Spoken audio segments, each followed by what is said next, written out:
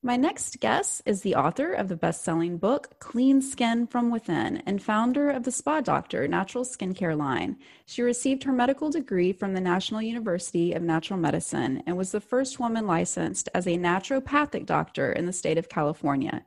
She currently lives in Park City, Utah, where she helps patients from around the world achieve natural, glowing skin. Welcome to Beauty Aside. I'm your host, Gentry Quinn, former high school dropout turned beauty entrepreneur. And each week, I'm going to be serving you up some digestible beauty bites and inspiring stories that really flip the script on everything you think you know about the beauty and entertainment industry. Welcome, Dr. Cates. Thank you. It's great to be here with you.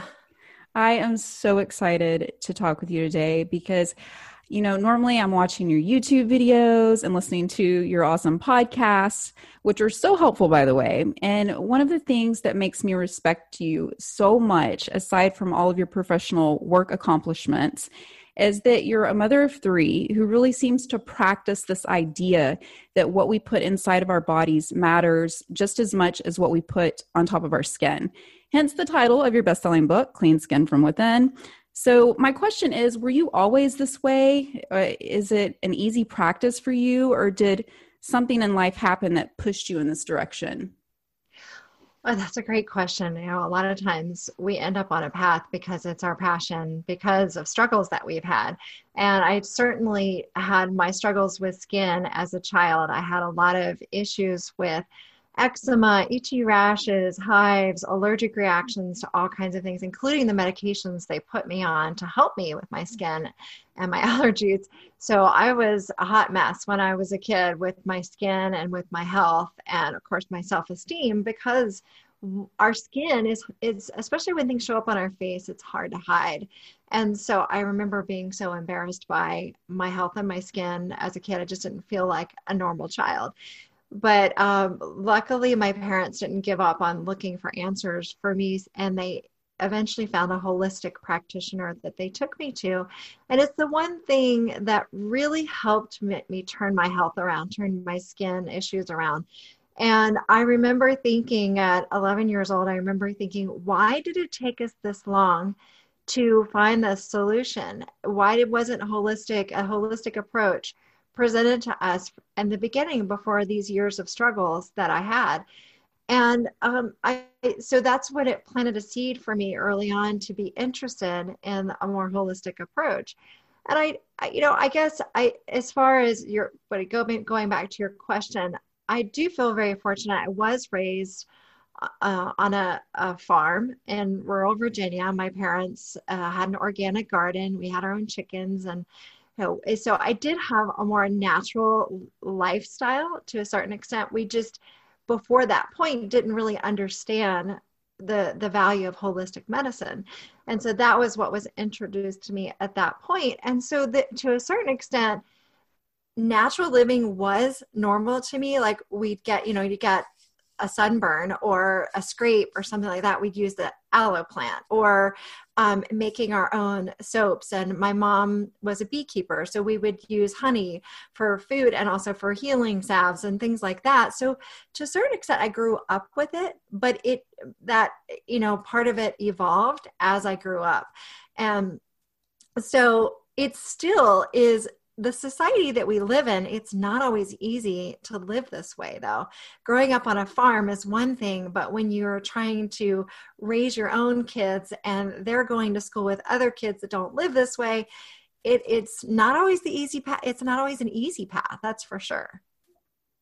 So how do you balance that? Just out of curiosity, when you're incorporating this really holistic lifestyle into your everyday routine, and then obviously the kids are going to go to school and they're going to be exposed to other things. What are some things that you say? How do you keep that balance of, letting them still, I guess, make decisions for themselves, but kind of guiding them? Yeah, it's a tough one as parents. It's, you don't want to be a militant parent and say, well, you have to live this way and you have to do these things, because when they become teenagers, that will backfire, if not before. And so I think one of the most important things as a parent is leading by example. And I certainly do this with my patients too. I don't just tell them to eat healthy and use clean skincare products. I do it too. I exercise. I do stress management. I meditate, I pray, I do all of those things that I hope that my patients do. And my kids see me living this way. And so they might go to school and they're, the kids' lunchbox next to them, they have candy. And, of course, kids will swap things, they'll try things. But in the end, they see me setting an example, and they also see me having plenty of energy, being healthy, whereas they see other people struggling. And I think eventually they start to put pieces together. And for my youngest daughter, she also struggled with eczema when she was really little, when she was a toddler. And we realized it was the gluten that was the trigger for her eczema. And so when we took that out of her diet, her eczema cleared up. And she grew up knowing that if she ate gluten, she would get eczema. She would get itchy rashes. She'd even get a stomach ache. So she did not want to eat gluten. So it became, she made the connection within her own body, noticing when she ate something, this is how it made her feel. And she had the choice that she didn't have to feel that way. So it was better for her to avoid gluten and not have the itchy rashes and stomach aches. And then she also, it had turned into a gift for her. She's now she's 14, and she is, she has her own Instagram. She does gluten-free baking, and she's gotten really creative, and it's become this sort of, now it's like a hobby of hers to make gluten-free baking and make all the things that her friends are eating, but without gluten. So, there is a way to do it. And I think that leading by example when it comes to our kids is really one of the biggest ways we can do it. That is so cool. And what a beautiful thing. She took something that she was struggling with at such an early age, just 14. And now she's being able to share this with people and help educate other people that are going through these similar struggles. And so it's really a lesson in giving back too. I just think that is so beautiful. And I just love that, leading by example. That's definitely a golden nugget right there. Now, you say that skin is an outer reflection of our health. Now, when I was in aesthetic school, I remember my teacher leaning into me and whispering, you know that 50% of the way that your skin looks is about genetics, right? And kind of laughing a little bit, kind of not. And I was like, I wonder if she's being serious. Now, I mean, how much of it really is about genetics versus something we can control? And what are some of the key underlying factors behind imperfect skin? Well, definitely genetics plays a role in our skin. I mean, you can hear just me talking about my daughter. She had eczema. I had eczema. So there's definitely a genetic component when it comes to skin issues. There is an atopic dermatitis, so, the allergic types of tendencies get passed along through genes. Also, people with more acne prone or people that tend to age prematurely, there are genes that pass along that predispose us to that, being more sensitive to the sun, right? I have fair skin. That's a genetic issue. I would say issue, maybe it's a blessing to have fair skin too. Sure. But it's, I have to be more mindful because of being, Irish, Scottish descent, right? And having those genes. So definitely it impacts our skin. But the great news is that what we know now about the studies of epigenomics and nutrigenomics and epigenetics and nutrigenomics, that what we know about this now is that we can change our genetic expression by our lifestyle. And so what that means is, yes, we may have come into this world with a set of genes, but we can change the way they express themselves, so the way that those symptoms show up, whether or not we have a certain disease or a skin problem. We can change that expression by our lifestyle choices. Just like okay, so I need to use more sunscreen than maybe someone has more pigmented skin, right? So with different genetic makeup, but it's a lifestyle choice. So I need to wear hats more. I need to stay in the shade more. I need to wear sunscreen more.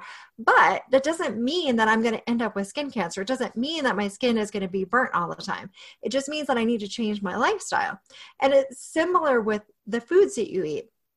You can actually eat foods and take supplements that change genetic expression. So if someone is more predisposed to oxidative damage or glycation issues, so oxidative damage predisposes people to sometimes more accelerated aging or certain types of cancers, then, if you know that you have that sort of, some more of that genetic susceptibility, you need to eat more antioxidant rich foods. You might want to take some antioxidant rich supplements. If you tend to have more inflammatory triggers, you need to eat more anti-inflammatory foods and maybe even supplements that can help with that. If you have certain issues with digestive, you can take supplements to help with that. So we can put the power back in our own hands, which is the great news. And that's why I think skin is such an important tool to use to help us guide us on a healthier path with our lifestyle choices, because our skin oftentimes gives us the early warning signs that something is out of balance. So for me as a kid, my skin was telling me on the outside, you're doing something that is creating inflammation. Whatever I was doing, it was things that I was eating, things that I were touching my skin, it was creating internal inflammation. And also my immune system was overreacting. So I needed to do things to calm down the inflammation, calm down the immune system, get it more in a balanced state. But using topical steroids is not addressing that. So just using topical steroids is not getting to that root cause. And so for it, if I had continued down that path without addressing the root causes behind what was going on with my skin, probably would have ended up with a lot of the things that I've seen with my patients, where as children they had eczema, so they were given topical steroids. And then later on, they developed asthma because they've still got allergic problems and they've still got inflammation. And so then later on, with asthma, they're given an inhaler. Still, they're not addressing the root cause. So then later on, they ended up with an autoimmune disease because their immune system was never addressed. So this is the path that I see people that I've seen my patients on. Whereas if they could go back in time, or if we, even at that point, it takes a little bit more work to address the root cause. But if you paid attention to your skin as that early warning sign, then you could avoid a lot of other health issues down the line because you're addressing the root cause. That makes so much sense, because the steroids are like a Band-Aid at that point. They don't solve the problem. They're just helping you deal with the inflammation or whatever at the time. But in terms of longevity, they're not actually helping you heal, if that's what I'm hearing. Yeah. And I'm not saying that topical steroids or steroids should never be used, because they do have their place in medicine. But the problem is they're oftentimes overused by people. And so they're meant to be used as a short-term solution to just, to calm down that inflammation, but then, so you can get the body back into balance. So there are times when I have recommended that my patients stay on steroids, or maybe even do a topical steroid temporarily to help calm down a very inflamed system. But typically that's, we can sometimes even avoid that entirely if we go about it with a natural approach, addressing the root cause, or you just use them temporarily, but really still look for the root cause. But the problem is that a lot of people, they're given the topical steroids and they stay on them and they live off of that as the suppression.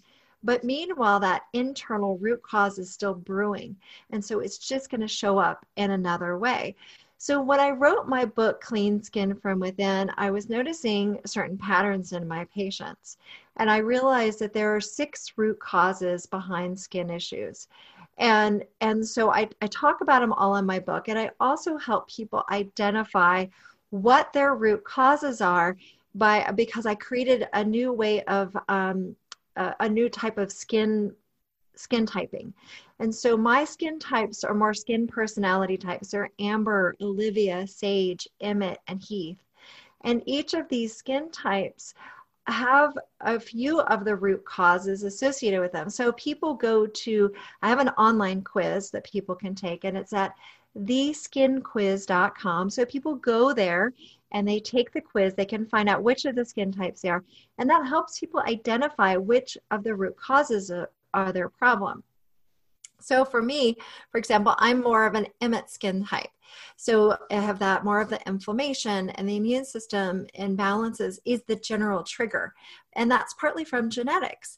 But if I avoid the triggers and I instead replace trigger foods with foods that are more anti-inflammatory, soothing, and gut healing, then I'm going to help avoid those underlying triggers that are going to create more of the imbalances with the underlying causes. And so then I get to have healthier skin and overall health. Because if I start to name off some of these root causes, people realize it's not just skin problems like nutritional deficiencies, hormonal imbalances, inflammation, oxidative damage, microbiome imbalances like gut issues, as well as glycation or blood sugar issues. All of these are not just related to skin, but they're related to our health in many other ways. And so it's important for us to pay attention to the signs that our skin is giving us so we can help identify what these root causes are and keep not only our skin healthy and clear, but also our health vibrant in other ways. Because not only do we want to live longer, we want to enjoy the quality of life as we're living longer during these times. Of course. And it makes so much sense. And I want to get to the gut skin connection in a minute and skin microbiome, because I think that is so important. But before I get to that, you were talking about clean skin from within. Now I know that you have a 2-week plan to clean skin, and I don't want you to give it all away right now, but can you just tell us the 4 points of the plan? Yeah, absolutely. So like I said, I wanted to make it, I knew that not everybody could come and see me as a patient. So I wanted to make it easy for people to do a lot of the things I was saying over and over again to my patients, to put it all in a book so that more people could have access to it. So it's basically the plan that I give my patients with, of course, it's not quite the same because it's not one-on-one care, but the 4 different areas are clean plate, clean slate, clean body, and clean mind. And so I lead people through a 2-week program that incorporates all 4 of these. And this is basically the 2-week program that I was leading people through at the Waldorf Astoria Spa here in Park City, where I became known as the spa doctor.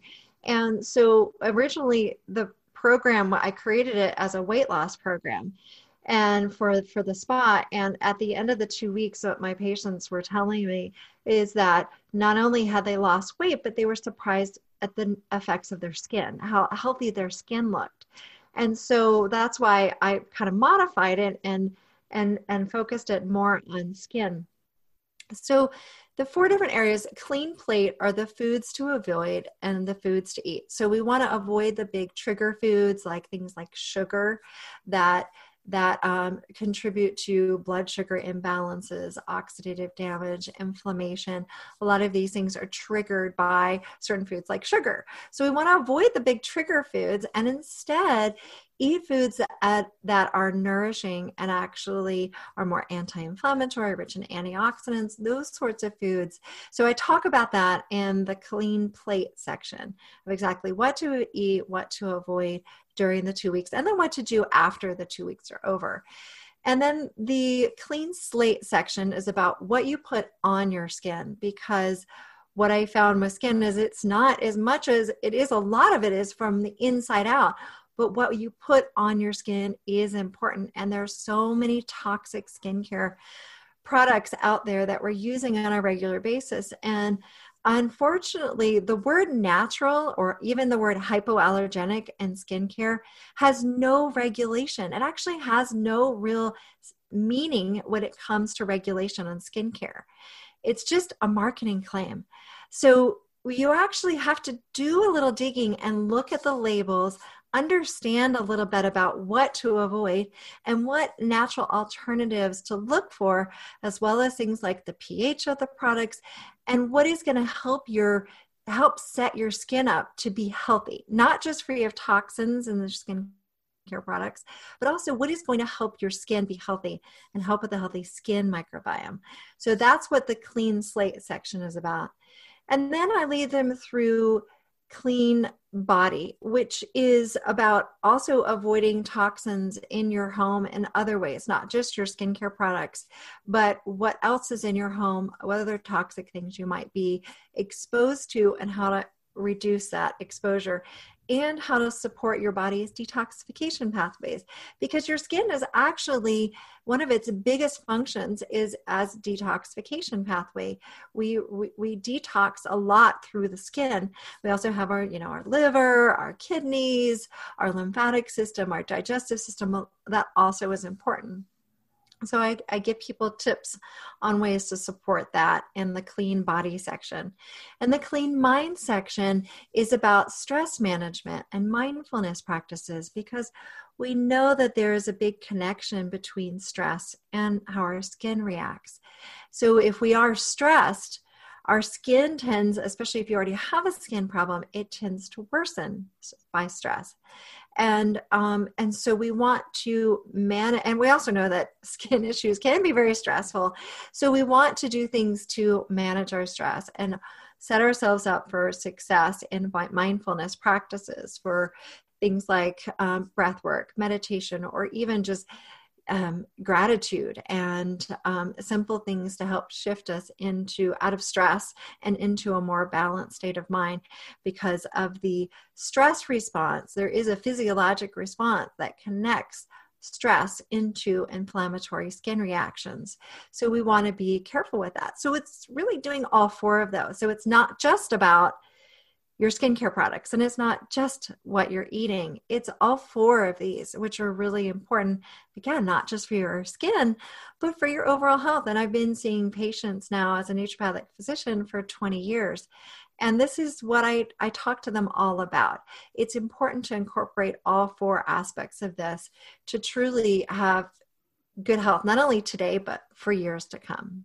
I am just sitting here thinking about how many people I'm going to buy this book for Christmas, because I've already ordered myself one and I cannot wait. I think this is so awesome how you address everything.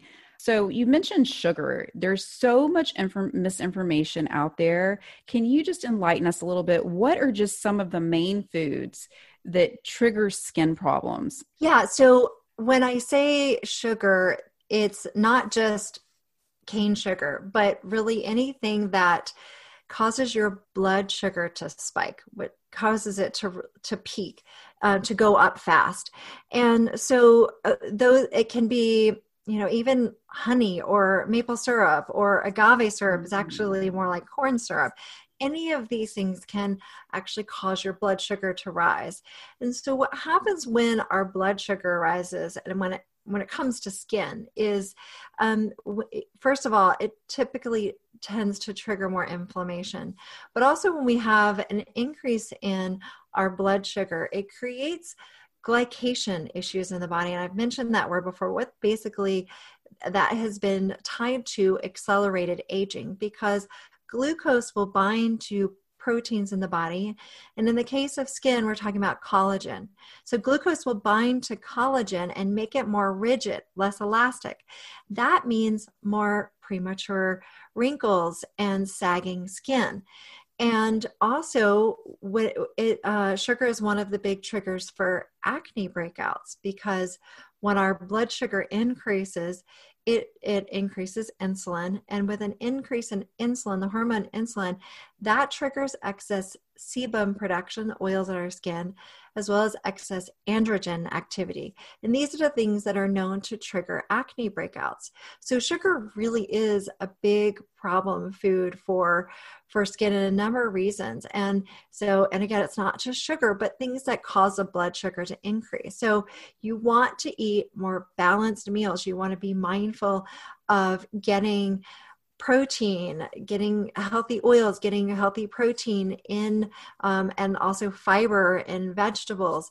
Those sorts of things can help balance out your blood sugar.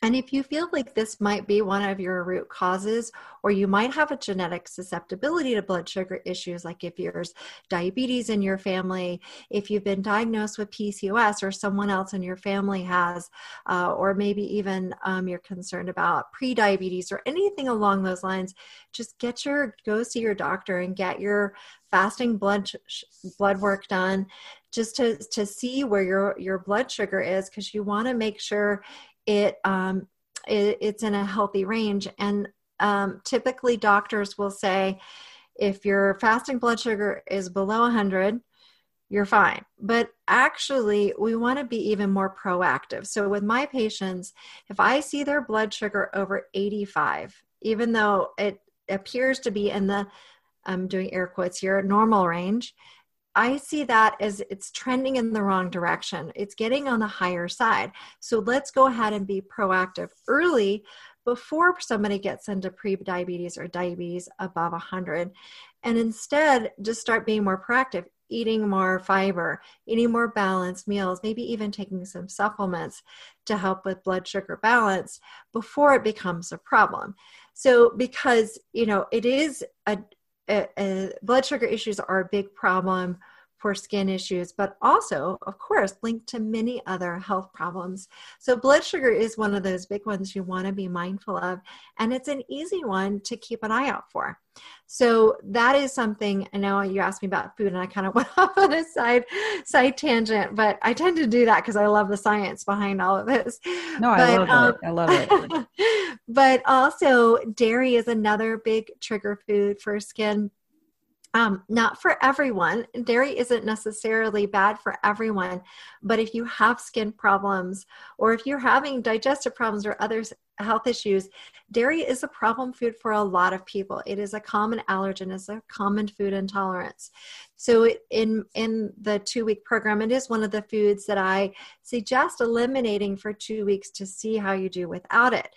And even if someone is eating, organic dairy from their neighbor's cow or whatever it is. People say, what about goat milk? What about this or that? If you have a true dairy allergy or sensitivity, it doesn't matter if it's a healthy form of it, if it's organic or it's coming from a goat or a sheep or whatever, you can still have a reaction to it. Some people react to all of it. But some people will do better with certain types of dairy and not others. So that one of the great things is, if you have an allergy, a food allergy, you really do want to completely avoid it. But if you have an intolerance, you might be able to find certain things that you can tolerate, some things that you can eat, some things that you can't. But the great thing is that if you take it out of your diet for a good 2 weeks, you can eliminate it out of your system, because it does take at least 2 weeks to get, at least 10 days to get it out of your system. And then you could try reintroducing maybe a little bit of goat cheese and see how you do with it. But what I've found is that a lot of times if people get triggered by dairy products, they really need to eliminate all of them. So does that help with a couple of food suggestions to avoid? Yeah, big time. And I love the way that you explain things, because it's so easy for me to understand about how sugar binds to the collagen, and that it makes it more rigid, and that, how it can increase the sebum and also cause acne. And I'm really sad right now also, as I'm talking because I am a sugar addict and I have tried everything now. Instead of my organic sugar, I've gone to squeezing honey on everything. So I was really sad to hear about that. So can you, I had a feeling though, but I'm like, is this the lesser of the two evils? And you're just saying, anything that causes your blood sugar to rise, we need to be careful of, which makes total sense. Do you have a favorite sugar substitute? Yes, I do. And, here's the reason why I explain so much of this in detail is that I think it's good for people to understand why, and that there's not necessarily a one size fits all diet for everyone. You want to customize it a little bit for you. Like some people are okay with having a little bit of honey every now and then, but it is also important to understand that your body, when you consume honey, your body kind of treats it similarly as just eating sugar. It's going to increase your blood sugar. So it's good to know that even though honey does, it's more in its pure state, it's less refined, it's less processed, and it does have some nutrients in it, which is great.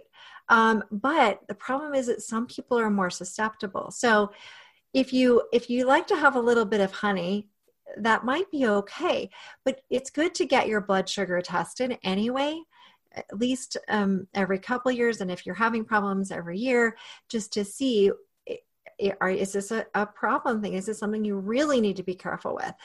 And the other thing is that if you are craving it, typically it's too much. And so that is a warning sign. We crave foods for different reasons. Sometimes we have an emotional connection to it. Sometimes there's a physiologic thing that's happening that's causing us to crave something. And sugar is an addictive substance. I don't know if you've heard about the study where rodents were given a choice. They were given cocaine and they were given sugar, and they were given the choice between the two, and they actually chose the sugar over the cocaine. It's more addictive. Oh. And so, I'm sure cocaine is very addictive, but sugar in this particular study, the rats were more addicted to the sugar than the cocaine. So it kind of tells you it is an addictive substance, even honey, because it creates that same kind of physiologic process in the body, and that sort of reward feeling that we get from that sugar high. So as far as sugar alternatives, you want to look for things that actually don't cause that blood sugar increase. So there are a few. Stevia is one of my favorites because it comes from the plant stevia, and it doesn't increase your blood sugar. It has a very sweet flavor, so you can add just a tiny bit to your tea or to your smoothie or whatever it is that you're making to help add that sweetness to it. And it's not going to increase your blood sugar, which is really nice. The problem that people have with stevia is that sometimes it has a little bit of an aftertaste. You can't exactly use it in baking. So it is important to realize that it's not like you can just do equal parts stevia and sugar and expect to have the same experience. My daughter does a lot of baking. As I said, she does a lot of the gluten-free baking. So what we oftentimes will use is a monk fruit erythritol blend. It's pretty readily available as an alternative for baking and for using if you're making something where you want to add a little bit more.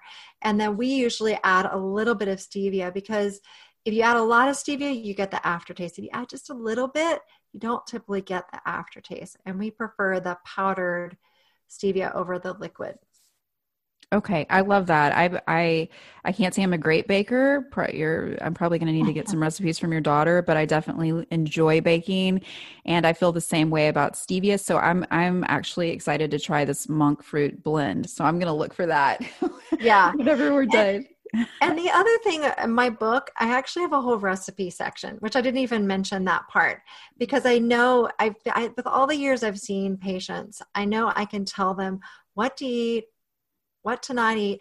But if they don't have examples, if they don't have support in exactly how to eat and what to eat with recipes, then it's so much harder to do. So I included a whole recipe section in my book, and I actually have one of my favorite recipes in the book is a peach cobbler with a coconut whipped cream. And it is made with erythritol and stevia as sweeteners, and there is no sugar added to it, and it's absolutely delicious. So that would be one that I would suggest trying. Well, I know what page I'm flipping to as soon as I get my book. I'm just putting that out there, especially with Thanksgiving right around the corner. So I want to switch gears because I definitely don't want to miss talking about hormones and skin. And I do see a lot of clients that have had or currently have, there are different stages of, having to deal with cancer, and they're told to be careful of hormone disruptors, of course. And I know that you've created some YouTube videos with these topics as well that people can listen to, but can you just briefly shed some light on really what that means to the person that might be experiencing this for the first time and might be a little confused or not know what to do? And also, what's the difference between eating these foods that disrupt our hormones versus what we might put on top of our skin? Should we be looking at those differently? Yeah, it's one of my favorite topics to talk about. I have a lot that I like to talk about, but hormones and skin are a big one because for women in particular, our hormones change so much throughout our lives. And hormonal imbalances are one of the big root causes behind skin issues. And as we get older, we tend to use more skincare products because we're trying to fight the effects of the aging process. We're trying to look younger longer. And so we're using more skincare products. However, there are these endocrine disrupting chemicals, hormone disrupting chemicals in skincare products that we're exposing ourselves to, and we're using more and more of them in typical skincare products. So there's a group of chemicals called endocrine disrupting chemicals, again, hormone disrupting chemicals. And what happens is they bind to hormone receptors in the body, and they will mimic hormones, or they'll they'll impact the receptors in a way that creates havoc with our hormones. And so they just can't function the way that they normally function. And when we talk about hormones and endocrine disrupting chemicals, we're not just talking about estrogen or progesterone, testosterone. We're not just talking about sex hormones, which they definitely can impact, but also thyroid and adrenal, as well as sleep, weight loss. All kinds of things can be impacted because our hormones impact our bodies in so many ways. And so endocrine disrupting chemicals have been linked to a number of different health issues, including infertility, thyroid problems, weight issues, cardiovascular problems. The list goes on and on, prostate cancer, breast cancer. And so we are exposed to endocrine disrupting chemicals in our environment in many different places. They're in our air, our water, our food, our personal care products. And unfortunately, we're exposed to more of these chemicals now than we ever have been, because there are these new chemicals being developed all the time that have these effects, plus the chemicals that have been existing in our environment and our civilization for many years, that don't go away. Some of them just continue to exist in the soil and our water, and even in areas where they've been banned, they can continue to exist. So that's the bad news. The good news is that we do have control over how we are exposed to some of these chemicals. And though they're, like pesticides in food is one place we're exposed to. So if we choose organic produce, organic foods, that is a way to reduce your exposure to endocrine disrupting chemicals. If you filter your water, you can help remove things like heavy metals from your water, maybe lead or arsenic or things like that might be naturally occurring in water. Even where I live in Park City, Utah, it used to be a mining town. So arsenic and lead are high in the water here, even though it's a pristine seeming little ski town. So filtered water is another thing, because you want to look at all the ways that you can reduce your exposure. And personal care products are also a way that we're exposed to these. Now, you mentioned the difference between ingesting these chemicals versus applying them to the skin. And it is slightly different, but they still get into our bloodstream. It's just a different route. Are we consuming it through our mouth, or are we consuming it through our skin? When you apply things to your skin, they don't just sit on the surface of your body. They can get absorbed. They do get absorbed. If you think about hormone creams, nicotine patches, we put medications on the skin as a way of getting it into the body. So when you put that lotion on your body, when you put that foundation on your face, think about the fact that you can be absorbing some of those ingredients in through your skin into your bloodstream and getting into your body. And our goal is to reduce our overall exposure, not add more to it. And so the good news is that you can choose natural, clean skincare products that don't have these endocrine disrupting chemicals in them. So one of the biggest ingredients in skincare products that you want to look out for is fragrance. And if you look at all the different places that you have fragrance in your home and in your personal care products, you'll probably maybe even be surprised to see all the different things that contain fragrance. But fragrance is not a single ingredient. It's a whole group of ingredients. And many of these ingredients some of them anyway, have endocrine disrupting effects. For example, diethyl phthalate is an ingredient in fragrance that's used to help this scent last longer. But it's a plasticizing agent. It's like what you find in water bottles. Phthalates are in water bottles, part of the concern that people have about some of the water bottles out there and choosing BPA free and all those sorts of things. It's similar when we look at skincare products. We want to avoid fragrance because it has phthalates in there, which have been actually detected in human samples. So we know that not only are they in the products, but they are getting into our bodies when we use them. Also, things like parabens, which parabens have been removed from a lot of skincare products, not necessarily because skincare companies want to remove them, because it's not easy. I know it. I make a line of skincare products, and I know it's not easy to reformulate and make new products. But when you find something that is not good, that has some questioning in the research, I think it's our duty as skincare manufacturer to take that out, to reformulate, to make something better. And many companies have taken out parabens out of skincare products, but some still have it, which surprises me with the research that's out there and the concerns that we have about the estrogenic effects and the studies showing that parabens have been detected in breast tumor tissues. So those are a couple of the ingredients to look for: fragrance, parabens. Those are two. There are so many, and that's why I have a whole section in my book, the whole clean slate section of my book, where I talk about ingredients to avoid. Again, I always like to tell people the good news, because I don't want to just be giving you a bunch of bad news. I like to come up with solutions. The good news is that there are alternatives.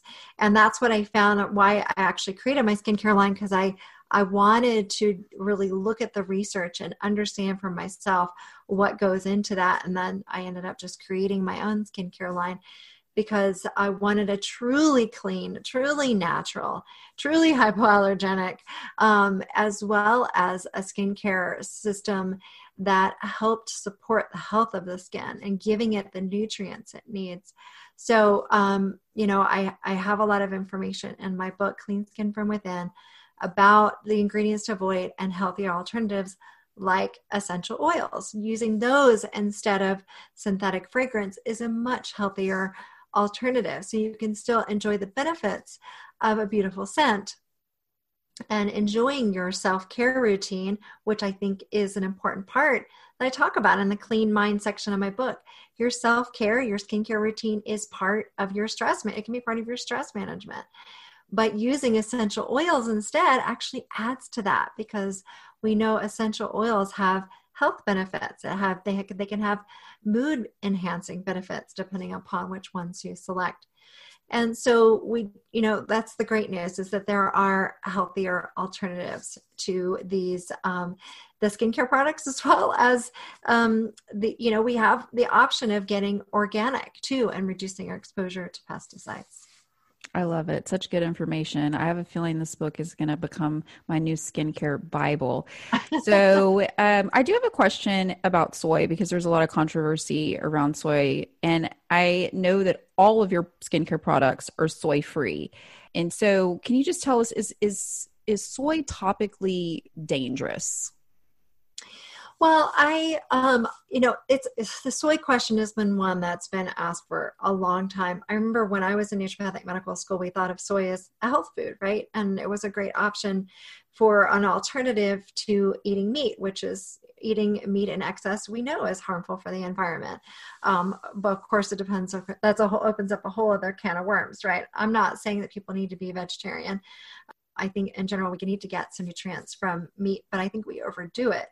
But when it comes to soy, the problem is that it is oftentimes, well, maybe the majority of the time, it's actually genetically modified. And there's a whole bunch of concerns that raises around genetically modified foods.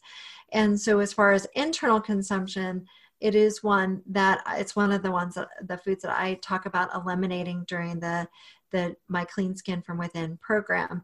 And it also does tend to be a common food allergen. And what we do know about soy is it does have phytoestrogens, which meaning plant estrogen. So it has these phytoestrogenic properties. And for some women, that actually can be beneficial. So for women going through perimenopause, phytoestrogens can be beneficial. If you're talking about a non-genetically modified form of soy, it could actually be beneficial. However, it's really hard to find genetically modified free soy these days. And so I typically tell people to avoid it. And so I just decided to not have it in my skincare products as well, because it's one that I typically tell people to avoid eating internally.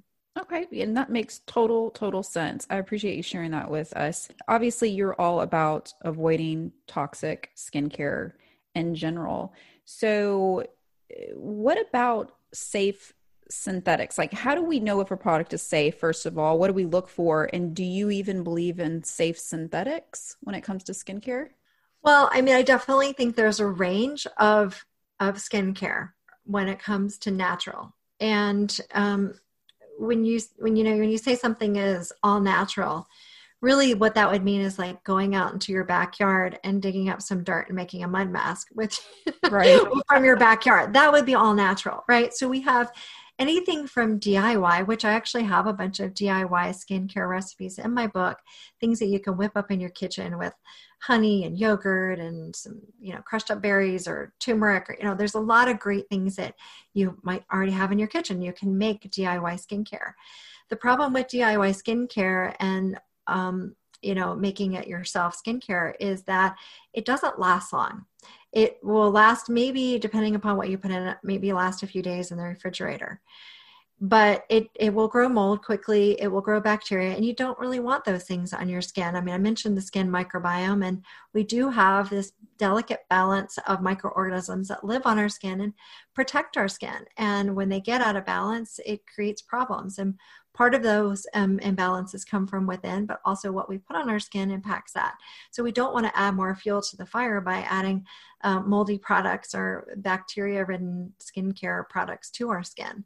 So so instead, for convenience sake, it's nice to have a natural skincare line.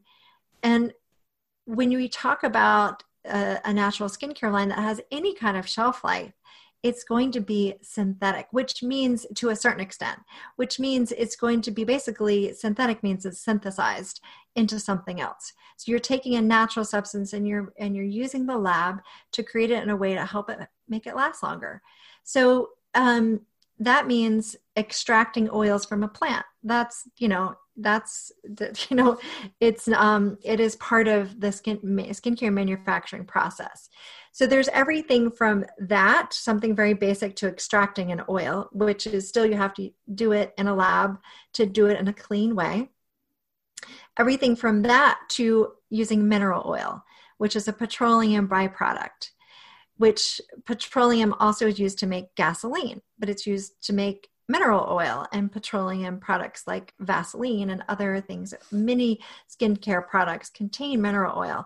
While there are concerns about contaminants in mineral oil, also it's synthetic, so it's not actually going to have any kind of nutritional value for your skin, and may even disrupt the skin barrier function because of the way it impacts your skin barrier function when you apply it topically, especially if you add on top of that you're putting on mineral oil or dimethicone ingredients, and you're going and you're heating up, you're working out, you're perspiring. That can negatively impact your skin microbiome. So that's part of the problem that I have with synthetics, is not only are the contaminants and the possible endocrine disrupting chemicals, but they don't actually work with your body's natural processes and the way that your skin microbiome is naturally designed to work. And so using more, instead of mineral oil, using more of the plant-based oils, like that's what we use in the Spa Doctor skincare products, and making sure that they're just like you would your extra virgin olive oil. You want them to make sure that they're purified, but not over purified. You want them to be clean, but still contain the nutrients. So we use organic, extra virgin, cold pressed pomegranate seed oil, raspberry seed oil, sea buckthorn fruit oil, argan oil, so many, coconut oil. We use so many different oils that are clean, but also still containing their nutritional value to add the lipid, to help with the lipid support of the skin. Your skin needs those fatty acids, and then also the antioxidants that naturally occur in plants to protect your skin and set it up to be truly healthy looking. I love the way you explain everything, because it's just so easy for me to take all of this information that seems so confusing and just understand it more simply. So I know that whoever's listening is going to really, really appreciate that too. And talking more about the skin microbiome and, the gut skin connection, I read a fantastic article that you wrote in townsendletter.com, and you said to look for skincare products and topical treatments with 4.5 to 5 pH range. Why is this so important? Well, that is based upon some research that was done looking at what helps support a healthy skin microbiome. And so, a lot of people have heard about the gut microbiome and what helps with that, the microorganisms that live in the gut and help keep it healthy, like taking probiotics or eating extra fiber to help support healthy digestion, which supports a healthy gut microbiome. Well, that also actually helps the skin microbiome. And because there's this gut skin connection, but also what we put on the skin is important too, because we want to set it up just like we eat lots of fiber in our diet to help with our healthy gut microbiome. We want to create an environment on the surface of our skin that allows for the right balance of microorganisms to exist on our skin. So one of the things that's why I wanted to dig in the research when I was creating my skincare line, to figure out what that is, what helps the skin microbiome. And so some of the research that I found was around the mild acidity of skincare products. So if you're using mild acidity, that helps support the mild acidity of the skin. And so that actually helps support a healthy skin microbiome, and it helps set up your skin for being less likely to break out. It helps with more graceful aging. And so that's one of the reasons why I created my skincare line, is I wanted that perfect pH for the entire skincare system that people are using, as well as the body products that we use. We don't want to use anything. I also developed body products because every body moisturizer that I got from a health food store, I tested, and the pH was over 5.5, and I knew that was too high for my skin. And I've still got this sensitive skin, so I have a tendency to react to things. So I can always tell, I use myself as a guinea pig a lot of times, but I could tell it was just my skin wasn't reacting well. So that's why I created our body line as well, to make sure it was and towards that more mild acidity under 5.5 pH. And so, it really helps you set your skin up for that healthier environment. And so a lot of people ask me, though, how do I know what the pH of my skincare products is? And it's actually pretty easy to test. You can just get pH strips. At the Spa Doctor, on the FAQ section of our website, we say what the pH of the products is, but I know a lot of skincare companies don't do that. And of course, ours is in that mild acidity and that ideal pH range. But if you're not sure about your skincare products and you're trying to decide what to do, you can just get pH strips. And as long as it's not 100% oil, if something is just a little review of chemistry class, if something is 100% oil, you can't test the pH of it. It has to have some water content to it. But pretty much, any kind of lotions or soaps or things like that, you can test the pH. And you might be really surprised to see how high the pH of your products is. And that's just not going to support the natural mild acidity of your skin, because your skin already exists in a healthy state, exists in that mild acidity. So you need to help support that. I love that. And it's so easy. I think I first heard this listening to one of your podcasts about using the testing strips. And I thought, why didn't I think of that? That's that makes so much sense. I love that. That's so easy. You can just order those on Amazon probably. Yes, absolutely.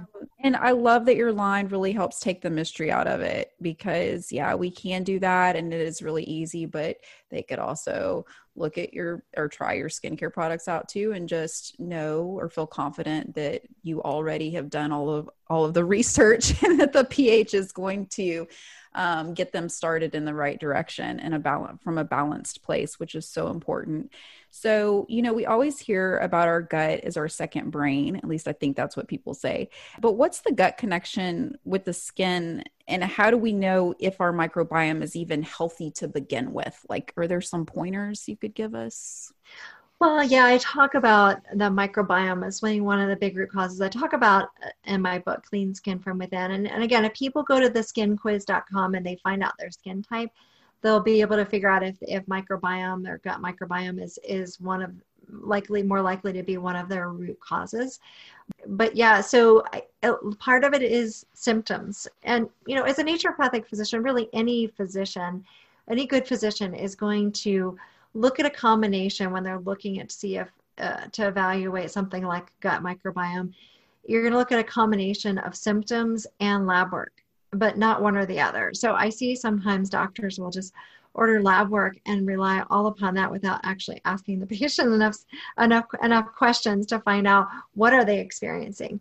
But there are a number of symptoms that can be associated with gut microbiome imbalances that go beyond just digestion. So a lot of times patients have come in to see me, like, no, my digestion's fine. And so then I have to ask them, first of all, what does fine mean? And because a lot of times people don't even know that you're supposed to have a bowel movement every day. So I've had patients that go every few days and they're like, oh, I didn't know that wasn't normal. So first of all, healthy digestion may not mean the same thing for everyone. But again, the gut microbiome, when that's out of balance, it can go without digestive symptoms. I've seen it show up a lot in patients with acne, also people with eczema and other, a lot of other skin conditions, rosacea even. And so doing some testing can be helpful in addition to looking at symptoms. So I usually have patients do actually it's a stool test. So I send the kit home with them or send the kit to them, and they collect the samples at home, send it to the lab. The lab sends me the results. And then we can look more closely at, are there imbalances with bacteria, with possibly yeast, or maybe even parasites present, and then we can address those. I love it. I love it that you ask so many questions. In fact, if someone is working with me and I send them to a doctor like yourself or a dermatologist, I always tell them, look, if they're not asking the questions, they might not be the right person for you. And granted, I know that some doctors have a limited amount of time, but I feel like asking questions is the only way to really understand that your bio individual needs, if you will. So I love it that you mentioned considering the symptoms and the lab work, and that's something that they can get done from you. And I want to remind people also to go to your website and take the skin quiz. I did. It was super fun. It was super easy. Who doesn't want to learn more about their skin? And also, I just want to thank you so much again for joining me today, Dr. Cates, because I know that our audience is going to learn so much from you, just like I have. And truly, you are an inspiration to me. So thank you. Oh, thank you. Thank you for having me on. It's been fun. It's so much fun. I feel like we could definitely have a part 2, but I won't hold you to it. You can connect with Dr. Cates also on social media at The Spa Doctor. We've included a link to a free gift for you in our show notes, along with a discount code you can use on Dr. Cates' entire product line at thespadoctor.com. Remember, the more you know, the more you glow.